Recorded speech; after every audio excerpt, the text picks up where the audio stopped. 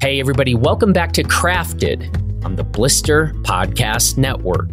I'm Jonathan Ellsworth, and you can check out everything we're doing and reviewing over at blisterreview.com. Today on Crafted, we are talking about painting, but not the kind of painting that takes place on an easel and that you go to a fancy art gallery to see. We're talking about interior and exterior painting of homes and buildings. And if you just heard that and you thought, well, what's interesting about that? Well, the goal of this conversation is, in fact, to show you how interesting this craft is. And our guide in this conversation happens to be one of my absolute favorite people in the world, Rob Dickinson. Rob is the owner of Precise Painting here in Crested Butte. And what Rob and his wife Sydney and the rest of the Precise team have done is earned a reputation for doing extremely high-level work in a high-altitude mountain environment that is extremely demanding on things like exteriors in particular. So in this conversation, in addition to introducing you to one of my favorite people in the world, Rob and I are going to talk about the craft and the trade of painting in demanding environments. We're going to talk a little bit about some of the things that you might want to keep in mind if you are thinking of building or buying or just trying to maintain a home in a mountain town. We're going to talk about what I personally think is one of the most interesting things about this trade, which is that it truly is an area where the blue-collar world meets the fine arts. And I think you will be convinced of this by the end of the conversation. Furthermore, we're going to be talking about carrying on a family business, and you're going to hear Rob talk about what he learned from his father. We're going to be talking about aesthetics versus price versus durability, and you're going to hear Rob talk about how you often get to pick two of those three things. And finally, you're going to get to hear talk about what it means to employ a number of people in a mountain town like Crested Butte and why that means so much to him. This episode of Crafted is presented by our Blister Craft Collective, and we will include a link to the show notes of this episode where you can check out all the companies in our Blister Craft Collective, and we will also include a link to our open mic series presented by the Blister Craft Collective, where you can this week find a new piece that we just put up yesterday, another one by Angel Collinson called On Death, Life, and Love, and it is another fantastic piece by Angel that discusses some of the biggest topics in the world. So check out our Blister Craft Collective on our website, check out Angel's new piece, and now let's talk painting with one of my very good friends and favorite people, Rob Dickinson, owner of Precise Painting. Here we go. All right, the day has finally arrived. I was thinking about this actually like all this past week, that if listeners of various Blister podcasts who know you knew that I took this long to finally do a podcast with Rob Dickinson, this is what people should be the most mad at me about of anything we've ever done at Blister, is that this didn't happen like 7 years ago. So, and those of you who don't know Rob Dickinson, I think you're going to get a sense of why I'm saying that. And I think, Rob, what we need to do is first, along these lines, while I'm making, confessions and asking for forgiveness, we have been talking for a while of starting a series called Skiers Talking Shit. And the fact that this hasn't happened yet, it's really like among the worst things I've ever done in my life. I think you need a sixth podcast for sure. And I think that Skiers Talking Shit probably is that podcast. I've been so excited that we were going to do this that I've been thinking again. I have thoughts on this. We'll discuss them maybe after this, but I have some new ideas for how to finally bring the world Skiers Talking Shit starring Rob Dickinson. I'm going to need some help on that for sure. I got a few names I can bring into the fold. I'm sure. Yeah, it'll be fueled by IPAs. And that's really it. As we are right now. Speaking of which, shout out, you're on your second New Image Brewing fanny pack. You've also not eaten that much food today and then rode 401. I'm really curious to see if really fun Rob, breaks out in the next, say, 20 minutes, maybe? This could degrade. Yeah. It depends on how your skills really come out. Yeah. Well, we'll do our best here. Anyway, you've come up a lot on various Blister podcasts. I've name dropped you a lot. We go back a ways. I've been looking forward to this day. That's why I feel so bad that it hasn't happened yet. And then interestingly, rather than having you on where we're talking about skiing and hearing you just, flame all kinds of gear, on Skiers Talking Shit, we launched this Crafted podcast, and turns out we're going to talk about your profession since you happen to be really good at what you do. And so anyway, this is not exactly what I thought our first podcast would be, but I think this is going to be a really interesting one. So please don't let me down. I'll try. Hard to talk about painting in a room full of new awesome skis, but strap in, guys. We're gonna handle painting today. We're going to be talking about painting, and if you wonder how that's going to be interesting, well, just sit tight, hang in there with us, because I think this is interesting in a lot of grounds, and now onus is on us to prove that. So, first question, when did you start your company, Precise Painting? So I grew up the son of a painting contractor in upstate New York, Southern Adirondacks. And it was kind of this thing that I was kind of a trade I was always running from, I would say, something I could always fall back on that I kind of didn't know I was falling in love with until I was in Colorado working winter jobs in the ski industry, tuning skis at Christie Sports and doing some tech repping at events for ski brands. And you get laid off in the summer. There's no work for a ski industry seasonal worker. And I was thinking to myself, shit, I'm going to go out and apply for another $9-10 an hour job. I have a trade. I know how to do something that can command more pay. And I put an ad in Craigslist in Denver, which brought me on a lot of adventures, I would say. What was the ad? Was it for just a one-man band? I'll paint your house. Yeah, I'll paint your house. And it was this earnest kind of almost begging for people's work kind of thing. Like, I know what I'm doing. I grew up the son of a painting contractor, like I kind of introduced myself, and please hire me to paint your living room, which you really don't need. Whatever I'm making myself out to be, but here I am, and it worked. I got work, and I got kind of passed around Denver and by word of mouth, and I quickly kind of let that Craigslist ad fizzle out, and I was making a living. And when I had gaps in my schedule, I'd go downhill mountain biking at Keystone. I'd go skiing up at Loveland. I'd go skiing at A Base and skiing at Berthoud Pass. And then when I got pounded with work, whoever I might have been skiing with last, I would say to whoever I was hanging out with, hey, you want some work next week? I'll pay you pretty well, low cash under the table. And we'd go paint somebody's living room in Denver, and it'd take us a week, and then we'd kind of live off the grand spoils of that and ski it all away. And then I'd look for some more work again. So in those early days, starting with the classified ad, were you already under the moniker of Precise Painting? Yes. Funny you should ask that, kind of jogs a memory.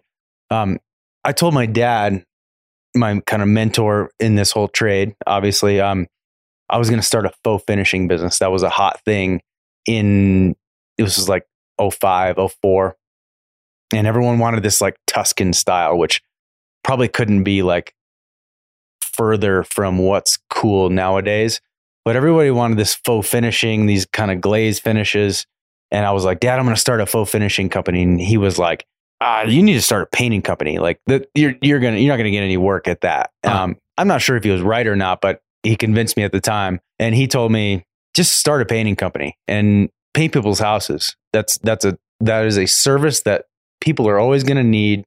And shit, you already got a name for it. I remember that, which was kind of his blessing to say, like, you can use my name, which was kind of him, being that I moved across the country and kind of, I don't want to say deserted the family business, but it could certainly be interpreted as so. Yeah. So backing up even further for a minute. So you kind of left out the part maybe where you were working for your dad's business. When did you start doing that? Were you doing a ton of that? No, I did a lot of that.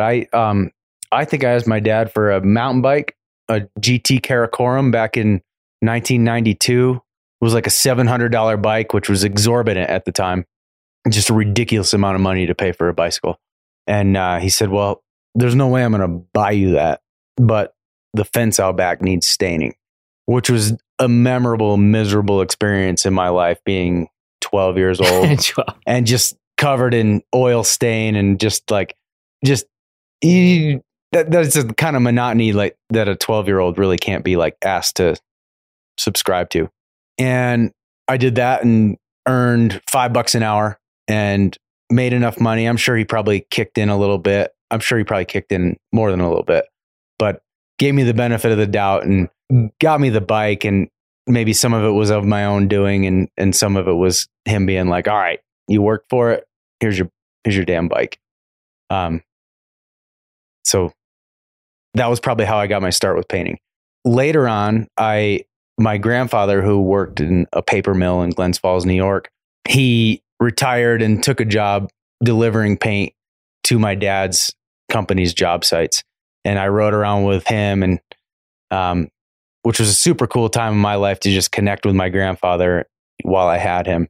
And we delivered paint, we mixed paint. They had an in-house paint store, and we just supplied all the jobs and kind of saw the logistics side of things. And then as I got into high school and my grandfather eventually fully retired, got into high school, and I started to actually participate in the actual application of paint, or the preparation for the application of paint, to be fair. A lot of nail hole filling, a lot of sanding, a lot of vacuuming, a lot of these things that are not actually painting, which is really what we do. And we were lucky that we have these two really high-end markets in upstate New York, of the Lake George area and the Saratoga Springs area. Just great vacation areas, a lot of people building really, really beautiful homes that demand a certain level of quality that we had the opportunity to deliver on. So I got to learn this kind of beyond just slapping a coat of paint on it. We got to learn this step by step to the rules of the trade to produce this beautiful finish. And that's kind of where I got my start, and feel super lucky for that. Feel super lucky to those clients, and that my dad was interested in that. So I kind of did that summers through high school, and then kind of summers through college. And then I spent a couple of years, I think a year and a half after I graduated college, I just worked for my dad, and I just wasn't sure what I was going to do with my life. And he had a good paying job there, and I liked it by then. I was like starting to be kind of a grown up, and I had kind of steadied my hand to really kind of subscribe to this method that they kind of worked according to. And I started to actually learn this trade. And by the time I left, I moved to Colorado, first to Boulder. Actually, I first moved to Steamboat, but quickly was back in New York, had to finish school. I moved to the Front Range, and I'm not even sure I knew it, but I had learned pretty well how to paint houses. And I was pretty hell-bent. I had a marketing and management degree, and I was a hardcore skier, all in on that. I wanted to work in the ski industry. I probably envisioned myself as being a rep. And that seemed like a cool life, and that seemed like something that I wanted to do. I still think that seems like a cool life. Seems like that's something I might want to do, but I'll have to get another lifetime for that. Yeah. But I was working tuning skis in Christie Sports in Boulder, And I got like a little bit of like part-time tech rep work for Solomon, I think it was. And, none of those people are looking for you in the summer. So you got to get another job. I was not great at waiting tables, and I didn't really want to work at a bike shop. I was like, man, I'm going to sign up for another $10 an hour job. This was in 2004, 2005. I thought to myself, man, I can paint houses. Before we continue on the paint talk, let's talk a little bit about your skiing stuff. So you just said when you moved out to Colorado, there were thoughts about maybe I'll be a ski rep or something like that. Was that the primary reason for moving out west? Or were you like, I want to be entering big mountain comps? I had no thoughts of what I was going to do with my life career wise at all. I just wanted to ski. I knew that I was happy when I was skiing, and I felt like I had some sort of ability at it that I cared to show the world.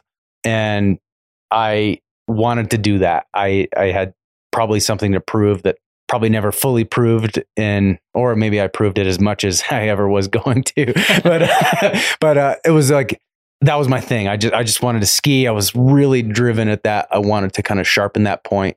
I wanted to become the best skier that I could be. I'm still like obsessed with that. Yes.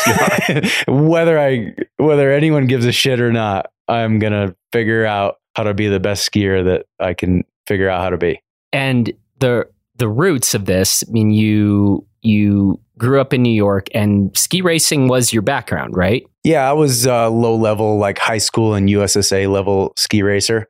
I don't think I really had the focus to like truly excel at that at the time, but I was way into it. I loved it. It's so funny because when we met, I think you and I actually met, you were in Taos at a free ride comp down there. So I always sort of thought of you, as the free ride guy. But once again, as is the case with many good big mountain skiers, ski racing was actually the roots. I definitely gleaned enough from ski racing to kind of serve my future endeavors at skiing. I think I have like a fairly strong like technical foundation. Yes. Like a lot of ex ski racers do, but I was not some sort of amazing ski racer. You saved it to be the amazing big mountain skier. And that's your signature for people. And now you're going to get all embarrassed or whatever. But like people who know Rob, they will agree with this. That's like your kind of signature thing is like the more techie and technical the situation, that's where Rob is probably more and more in his element. I'm a chopper. AKA I'm a chopper. I think that's where, and I mean, it is pretty fun. Like when, certain professional skiers roll through or whatever, and, they're making a living doing this, but they're like, damn, that guy can ski. And just take the compliment right now. You don't have to say anything. I can take your compliment. Okay. It's good. But that's one of the things we see. And I mean, it is a kind of thing like people in the Gunnison Valley. Yeah. Rob is real good at skiing terrain like Crested Butte and Taos. So the steeper the tech and more technical, I mean, you can ski easy stuff good too, but that's probably where like the steeper and more technical it is, it seems like Rob will start distancing himself more and more from the rest of, us mere mortals. Thank you, Jonathan. That's nice of you to say. And so I love this story too, and this is one of the things I really appreciate. I mean, like, so you are that guy, whether it's a day where I happen to catch you out on the mountain or I get the 1 p.m. phone call on a Friday and you're like, dude, can you like sneak out? I'll meet you at like 1:45, and let's go get a couple hours in. But to be running the business that you are and still skiing at a high level and just still loving it so much is one of the things I think is just really compelling, because we often hear, right? People that are running a successful business, it's like, oh, I wish I could ski more or get out there. And it's like, you manage to do both. Like you get your mountain time. It's hard not to become consumed by it for sure. And that pull is always there. As a business owner, you draw your own boundaries. I watched that as a kid. My dad would work all day, starting at 6 a.m, come home at 5 for family dinner, hard and fast. family dinner. He'd take a 15-minute nap on the couch, and then he'd go back to the office to do office work, estimates, etc., until 11:30 at night, get back up, repeat every day. And I was just thinking to myself, holy shit, that's one, heroic, amazing. And he did that and I appreciate it so much, but I was like, there's no fucking way I'm going to live my life like that. And shout out to my dad for showing me that. Like, again, heroic, amazing effort and effective. It worked. We lived a comfortable life and I got to ski race. Amazing. I like had the privilege to be able to know that I want to move to a place like Crested Butte, Colorado. But I was like, man, there's no way I'm going to do that. No way. That was just like too much. So to me, I drew that boundary. Like, we're done at 5 o'clock, man. Like, and on Fridays, you know what? Like, we live in a ski town. Everyone that works for Precise Painting could probably be making more money somewhere else that doesn't have a chairlift. Mm-hmm. We're going to cut out at noon and we're going skiing, man. Like, or we're going to go do like the thing that drew us here, because people didn't move here to work in marketing. Yeah. You know, like they didn't move here to maximize their earnings potential. Yep. They moved here to have a great life in the mountains and have these amazing experiences. So that's been a real foundational point in Precise Painting's kind of corporate culture, is like, man, we work hard. We are very serious about what we do. We pay the utmost attention to delivering a quality product, but it's really also very important that we don't waste our time here and don't waste the reason that we came here. All right. Now we need an honesty check. Fridays, I know the rule at Precise. Try to be wrapped up by noon on a Friday.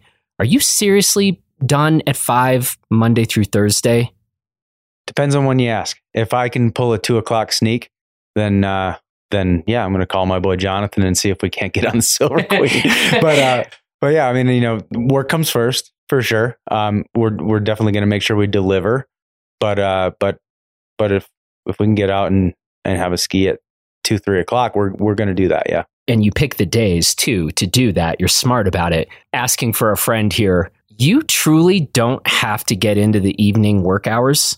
I sometimes do have to get in some evening work hours. If I cut out for like a quick 3 o'clock power hour, yeah, I'm probably going to pay for that with like, 6 to 7 o'clock at night, where I'm doing what I ought to have been doing during those times. Okay. Yeah. Okay. Does that make you feel better? Jonathan, for the record, works well into the 2-3 o'clock hour. Well, it's weird. I feel like when I do like get my time on the mountain, even if I'm only out for say 2 to 3 hours, somehow it feels like that compounds. So it's like every hour on the mountain, add 2 to 3 hours per hour that night. I don't quite know why it goes like that, but that's actually what it feels like. It's easier to do business during business hours. Well, for you, maybe. It's easier for me to do business outside of business hours because people are finally leaving me alone. Fair. Yeah, and I do see that too. So our crew typically works 4 9s and then like a half day on Friday. And God, that is incredibly productive time for me. That like Friday, where either they're all handled and they don't have any questions of me at that point, everything's coasting, or maybe they're not even working, and I can really get done what, a lot of the things that I've been pushing off in favor of answering questions, putting out fires, etc. Well, this is why I've said multiple times, like, you're kind of my spirit animal. Like I've told people, like, I want to be like Rob when I grow up. And so creating those boundaries is something I'm still sort of working on. Well, I think it works both ways, right? Like if you create that boundary, like I am at work, I am present at work during these hours, you're going to be more effective, and then shut it down. Don't let it trickle off into these hours where maybe you're 40% effective and making yourself miserable, or not having your me time, as opposed to like, man, I'm done at 5. I better get it done by 5. To be fair, I've great people working for me that help me kind of keep that intact. And then they live by that same boundary. We're all done at 5. That's just it. Go hard, get done at 5. Yeah. Yeah. And we kind of help keep each other out of that point where it's like, all right, I got to pull an all-nighter tonight. This is something I definitely wanted to talk to you about. We talk a lot about, we did a whole series called Mountain Town Economics, right, on our Blister podcast. And this is a big deal in mountain towns, right? People trying to find jobs that pay well and that leave them with enough time to, as you've already talked about, get on those chairlifts or get out on trails. And this is, I think, a very cool thing that you've built up at Precise. You've talked about, that you are fortunate to have a number of good people that work with you, but talk a little bit about that aspect. How many people, I think the number fluctuates a bit across the year, but how many people are we talking about? Right now, I think we have 27 W-2 employees on the books. I'll tell you what, from my childhood and kind of early upbringing, I've definitely spent some time with like burnt out, overworked, just grumpy ass painters. And I was like, man, that is not what I'm looking to like surround myself with. And there's been a lot of those people were amazing. And to be fair, like I'm not blanket referencing every painter I worked with back in my hometown, but there was definitely a lot of people who were doing that job because maybe they had no other option, right? Here in Crested Butte, we're dealing with incredibly smart, gifted people. This community's full of amazing people who choose to live here. And I want to work with energized people who want to be here. And I don't want to work with someone who is feeling like they've put in more than they had to give this week. And I think that's a key element in the quality of product that we deliver, is that people are energized when they're here. And when they wouldn't be, they're not. That's a huge thing as to why we deliver a good product, because people are enthused when they're here. Let's talk about the good product. Another reason why I was looking forward to this conversation, when I first met you, and it's like, oh yeah, my friend Rob, runs a painting company in Crested Butte. Painting, when that work isn't displayed in some fancy gallery with a bunch of white walls, tends to be, underappreciated, overlooked. Background, right? Yeah. It's background.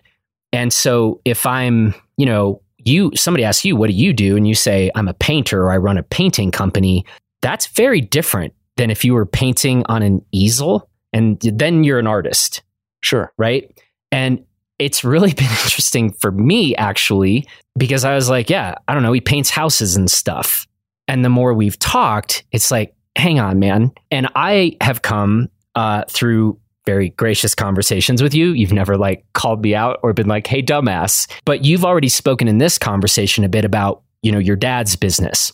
And part of what he was doing back in New York, and what the skills you learned from that are, Precise Painting is about trying to do things and deliver a higher quality product than just sort of the cheapest thing that somebody could get done to slap some paint on the walls or on their exterior, right? Yeah, there's a grand spectrum as to what the needs are of a painting contractor. And a lot of it's like, dude, we need you to come in and paint this thing at all. I fully understand that. And honestly, in my own house, that might be all I really need. But the properties that we worked on back where I'm from, and the properties that are largely available here, these houses are architectural works of art, and they're assembled by master carpenters. And every finished trade is done by people who are really pretty high up in their respective trade. So these are more than kind of the standard middle or upper middle class homes that you or I might. These are real works of art. So they're worthy of being finished according to age old rules of the trade. And that's what we do. If you just need it painted at all and you don't care how it comes out, we are absolutely not the firm for the job. But if you see the difference in that, if you see the difference between a well executed paint job and just one that's done it all, then we might be the guys you want to talk to. Yeah. So let's talk about some of these age-old rules of the trade, right? Like that's one of the things I love so much about this whole Crafted podcast is for experts to kind of bring us in and give us some insights into what does it even mean to bring, say, more attention to a given craft than less, right? And we've talked about, I was at your home for dinner and we were talking about like John Kimmich, founder of The Alchemist, like what The Alchemist is brewing is a bit different from the cheapest mass-produced beer out there where they maybe are just trying to hit a price point and, God damn, I know for sure you enjoy your cheap beers. Like you are not someone to, put their nose up against a cheap beer. Love Coors, yeah. Yeah, like you can get down either way. But I think also love a heady topper. There's a time and a place for either. If you have a rental property, Coors. If you have an architectural masterpiece, heady topper. And that is frankly one of the things that I think I personally failed to appreciate in the early days when it's like, yeah, Rob runs a painting company, right? So that's another confession of mine. But let's get into it then. When you talk about some of those, how did you put it? Old rules of the trade? Yeah, traditional, like time-honored rules of the trade. How do we do this according to how it's always been done, right? It's funny, a lot of people that come on with us, especially on the interior side of things, always joke like, I thought this was a job painting. This is a job sanding. It's so much sanding. Huh. But that's how we get that surface refinement to get this beautiful finished grade. Typically, like when I say that, I'm referring to trim work, but it's more than just slapping a coat of primer and 2 coats of paint on things. So fair to say, maybe one of the number one rules is the sanding work better be done well? Absolutely. The application work is a very small fraction of the time spent. It's definitely a lot of filling. It's paying homage to the carpentry that's been done. The houses that we typically work on, the trim carpentry in specific is done by people who are very good at their job. So we really try to respect the work they've done thus far and bring it the rest of the way to perfection. Okay. And, not to talk shit on those people that you're saying they did a great job on their work. Should they have been the ones that sanded the thing well? And no. You only come in if they messed up their work, or is the sanding part on the painters? No. And typically they do what's called dressing the board.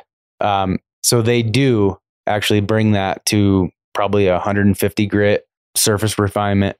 But as soon as we hit it with paint, the grain raises. So we have to knock that back down. We have to fill their nail holes. That's not their job. That's ours. We have to caulk the joints from a hairline gap to gone. And this is in the instance of painted trim. But we sand that down so that when you interact with the space, with the surface, it's smooth to the touch. It's a perfect furniture grade finish. General question. What's trickier, interiors or exteriors?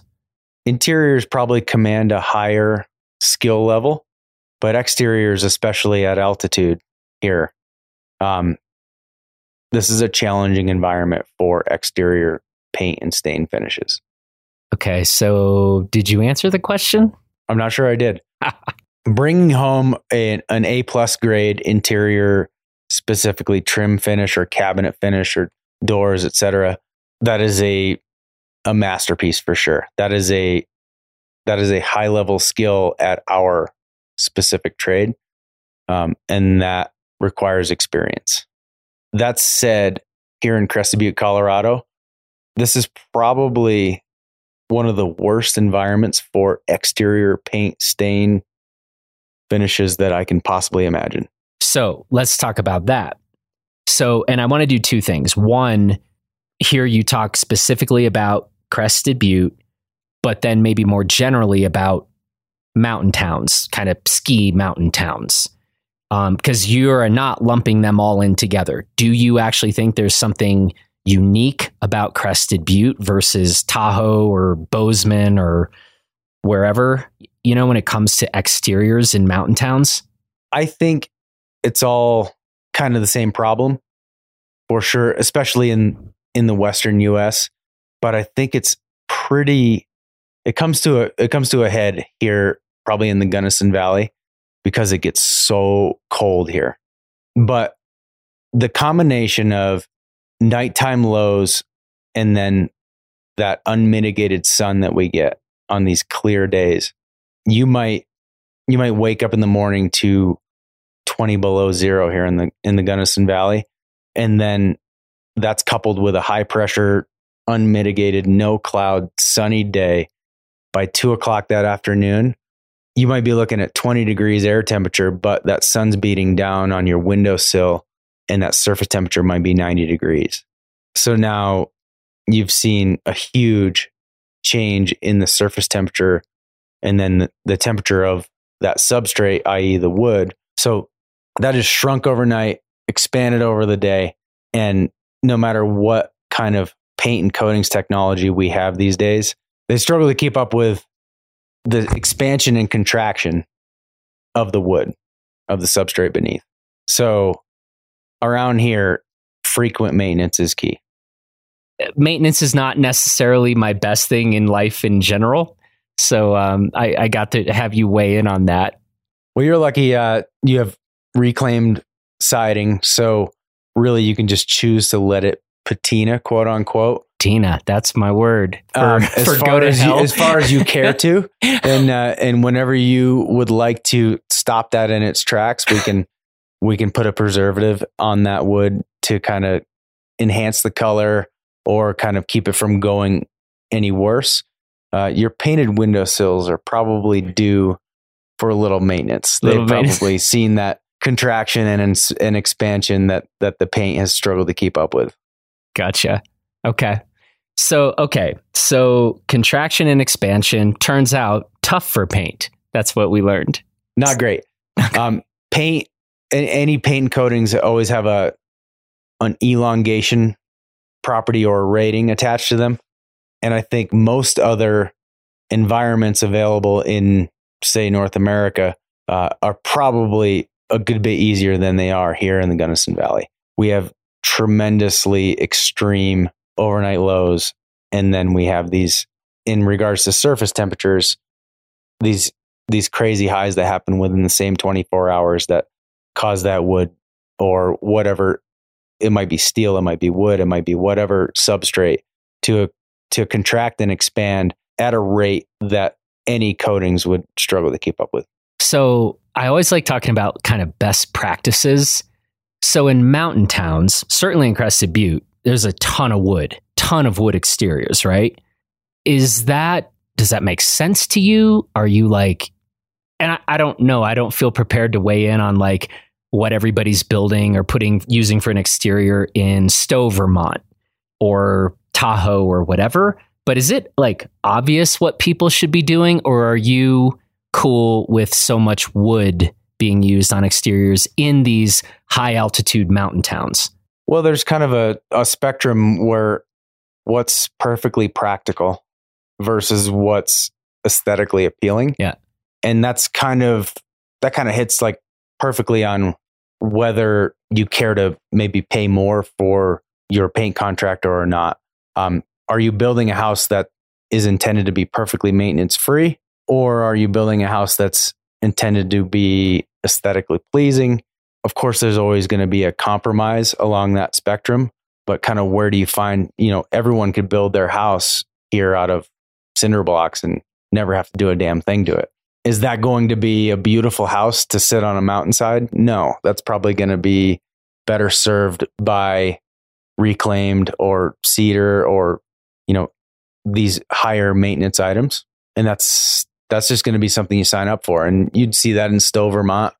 Maybe you'd see more of a traditional kind of painted, stained kind of look, which is something that I kind of grew up with, that kind of Northeast woodsy look. Whereas here we're more like this mountain modern reclaimed lumber kind of look. But both of these those might not be the most practical choice as to, minimizing maintenance costs, but owning a home in the mountains probably isn't that either. Fair. So this is kind of that interesting, I don't know, triumvirate of things. We're talking about aesthetics, price, and durability. Is this like when we talk about gear, it's like, what is it like? Cheap, light, durable, pick two? Sure. Does that translate to aesthetics, pricing, durability? Absolutely. I mean, probably not perfectly, but certainly the saying in the trades that kind of translates to that is you can have cheap, quick, or good. Pick two. I suppose in regards to exterior substrate, you could probably have beautiful, low maintenance. I don't know. Not cheap. Beautiful and low maintenance. Beautiful, low maintenance, or cheap. Beautiful doesn't sound cheap. Low maintenance might be cheap if we're going cinder block. Probably not cheap up front, but cheap in the long run. If you could put a stucco house up in this valley, and there's plenty of them around. Some of them are done very tastefully, but by and large, that's not the look that most folks are going for here. Yeah, I came from the land of stucco, and it fits in that. Yeah, we're kind of on that border of like Southwest and No, I'm good with the lack of stucco around here. I had my fill of stucco. I don't mind stucco, but I don't mind not seeing it too. Yeah. Okay. Well, in terms of wood, then you have a favorite wood for an exterior. True or false? Yeah, depending on the application. I mean, cedar's the gold standard for sure. That tends to hold up best over time. There's a lot of reclaimed lumber of various species used around here that all of which works great. Good thing about that is it's stabilized with time. So you're going to see a lot less movement with those reclaimed lumbers. But as far as new goes, cedar and Doug fir are definitely. Cedar and Doug fir. Strong reasons to go with one as opposed to the other. Why go with cedar as opposed to Doug fir? 6 of one, half dozen of the other. Just aesthetics or availability or price? Yeah. And in the last couple of years, it's largely been availability, it seems. I have to be clear to say that I know how these function well as in so much as they interact with the coatings we apply. I am not a lumber expert or specialist. Okay. I like that. We haven't really done that yet on Crafted. Like tried to find the limits or asked people like where do the limits of their expertise kind of end? So I like that. Maybe that'll go into that'll kind of be a new thing I'll bring into these conversations. Fair. Here's our current situation. You and I are supposed to be at the Matchstick Productions premiere of their new film, their United States premiere of their new film. We're supposed to be there in 19 minutes. Okay. So I think what we're going to do here is sort of wrap this up in a bit so that we're not late and your lovely wife does not get mad, mostly at me for keeping you too long. But this is also fitting because we are heading to the Crested Butte Center for the Arts, which is a building that you and your team worked on. And it is kind of this, I don't know what to say, a flagship building, I think, in Crested Butte. Absolutely. And it's gorgeous. And every time I have some new visitor to Crested Butte, I am like pointing it out. And I'm always like, my buddy Rob and his team, they did this. And it's just, I think it's gorgeous. It's a gorgeous interior, but it's a really, really unique and striking exterior as well. So given that that's where we're headed to go see a ski film premiere, I'd love to hear you just talk a little bit about that building, that project. Well, to be fair, the execution of that project, the credit goes way more to the general contractor, the architect, etc. We just, as we do, really all we can ever take credit for is putting a bow on an already well executed job. There's a lot that comes before us that we can't paint a poorly executed project into excellence. That job was done very well by the architect, by the developer, Black Dragon Development, local firm here. And even as I would take credit for my involvement, our guy Tom Runcie Mm. really executed that project. Mostly on his own. Jack Wisey as well was in there. Those guys took that project from even my desktop and ran with it and brought that home. While that was a precise painting project, there's definitely much more to the good outcome there than just me. So for people who haven't seen the CB Center for the Arts, how would you describe, let's keep it to the exterior. What are they going to see? What would someone who actually knows these things talk about? That brings up an overheard in the paper. In our local paper, we have this section called the overheard where somebody said something funny and they wrote it down. But they called it the local REI, which is not fair. But it is enormous in scale compared to any surrounding building, and it aesthetically, I think it's very tastefully executed. Super pretty. I think it blends well with its mountain backdrop. I think it's gorgeous. I think it's a centerpiece to our town, which is, let's face it, a series of buildings. It's not the mountain backdrop. We have a beautiful town aesthetic here, and I think that really added to kind of being a showpiece to the future of Crested Butte. It's got to be one of the coolest backdrops in front of Crested Butte. Absolutely. It's insane. Like, we could put that up, I want to see, like, I don't know, top 50 backdrops in the world. I feel like for like a large scale, like anything public building. Yeah.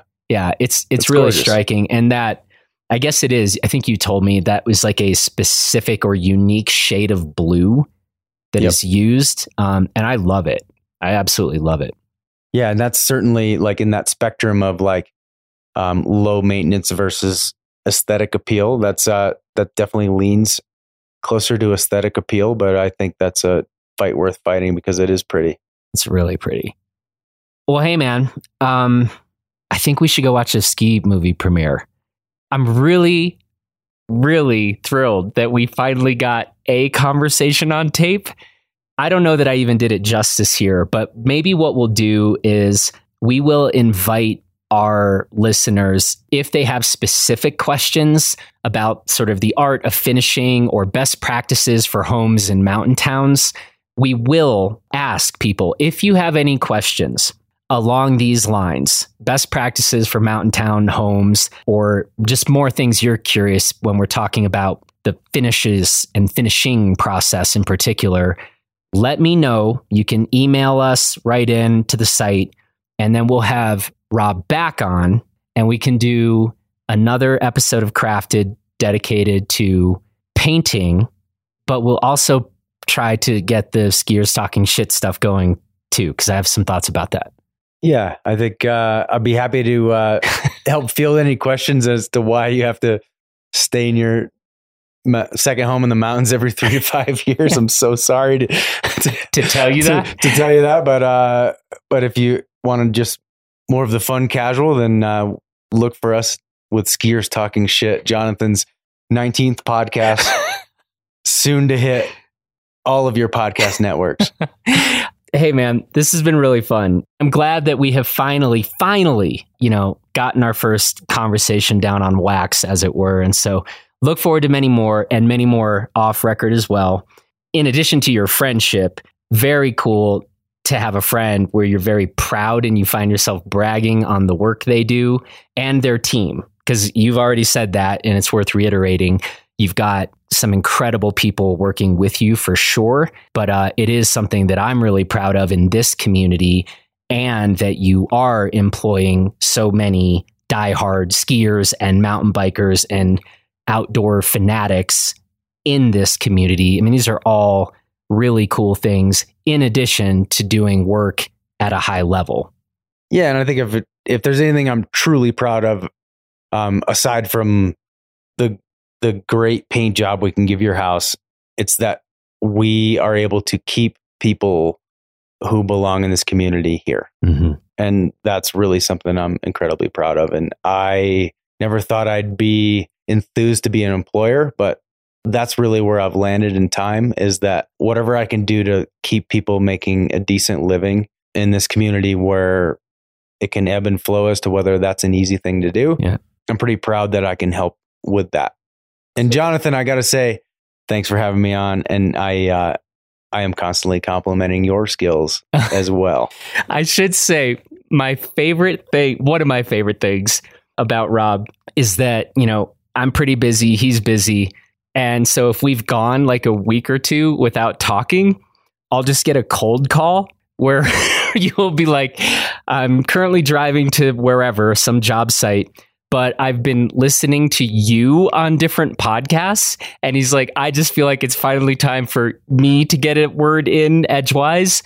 And so sometimes I get those calls and I always take them. And but I like that. I might do it. I might do an hour or 3 of any number of the Blister podcast networks episodes. And I'm like, man, I've been listening to this guy talk to me for 2 hours straight. I got to call him up and talk back here. That's enough. That's enough. Very, very, very fair point. And I always like those phone calls too. So anyway, cheers. Thanks for doing this. Thank you. Let's go watch a ski movie premiere. Let's do it. All right, man. Well, that's it for this edition of Crafted. I want to say thanks to Rob for this conversation. And I would encourage you to go take a look at precisepaintingcb.com, especially the About page, because there you're going to get to hear Rob talk more about the principles and priorities of precise painting. You'll also get to check out a gallery of their work. And really, one of my favorite things is the testimonials, where people are writing in, talking about the work that Rob and the team at Precise have done for them. It's just really nice seeing people say such extraordinary things about a good friend of yours. So you can check out all of that at precisepaintingcb.com. Now, of course, as always, I also want to say thanks to the strikingly handsome Justin Bob for producing this episode, and thanks to you for listening. And if you are enjoying these crafted conversations, we would very much appreciate it if you would leave us a rating or review on Spotify or Apple Podcasts. And we're just going to keep these conversations coming. So that's it, folks. I hope you have a great week, and we will be talking to you over on all of our other podcasts. So we'll catch you over on all of those. Bye, everybody.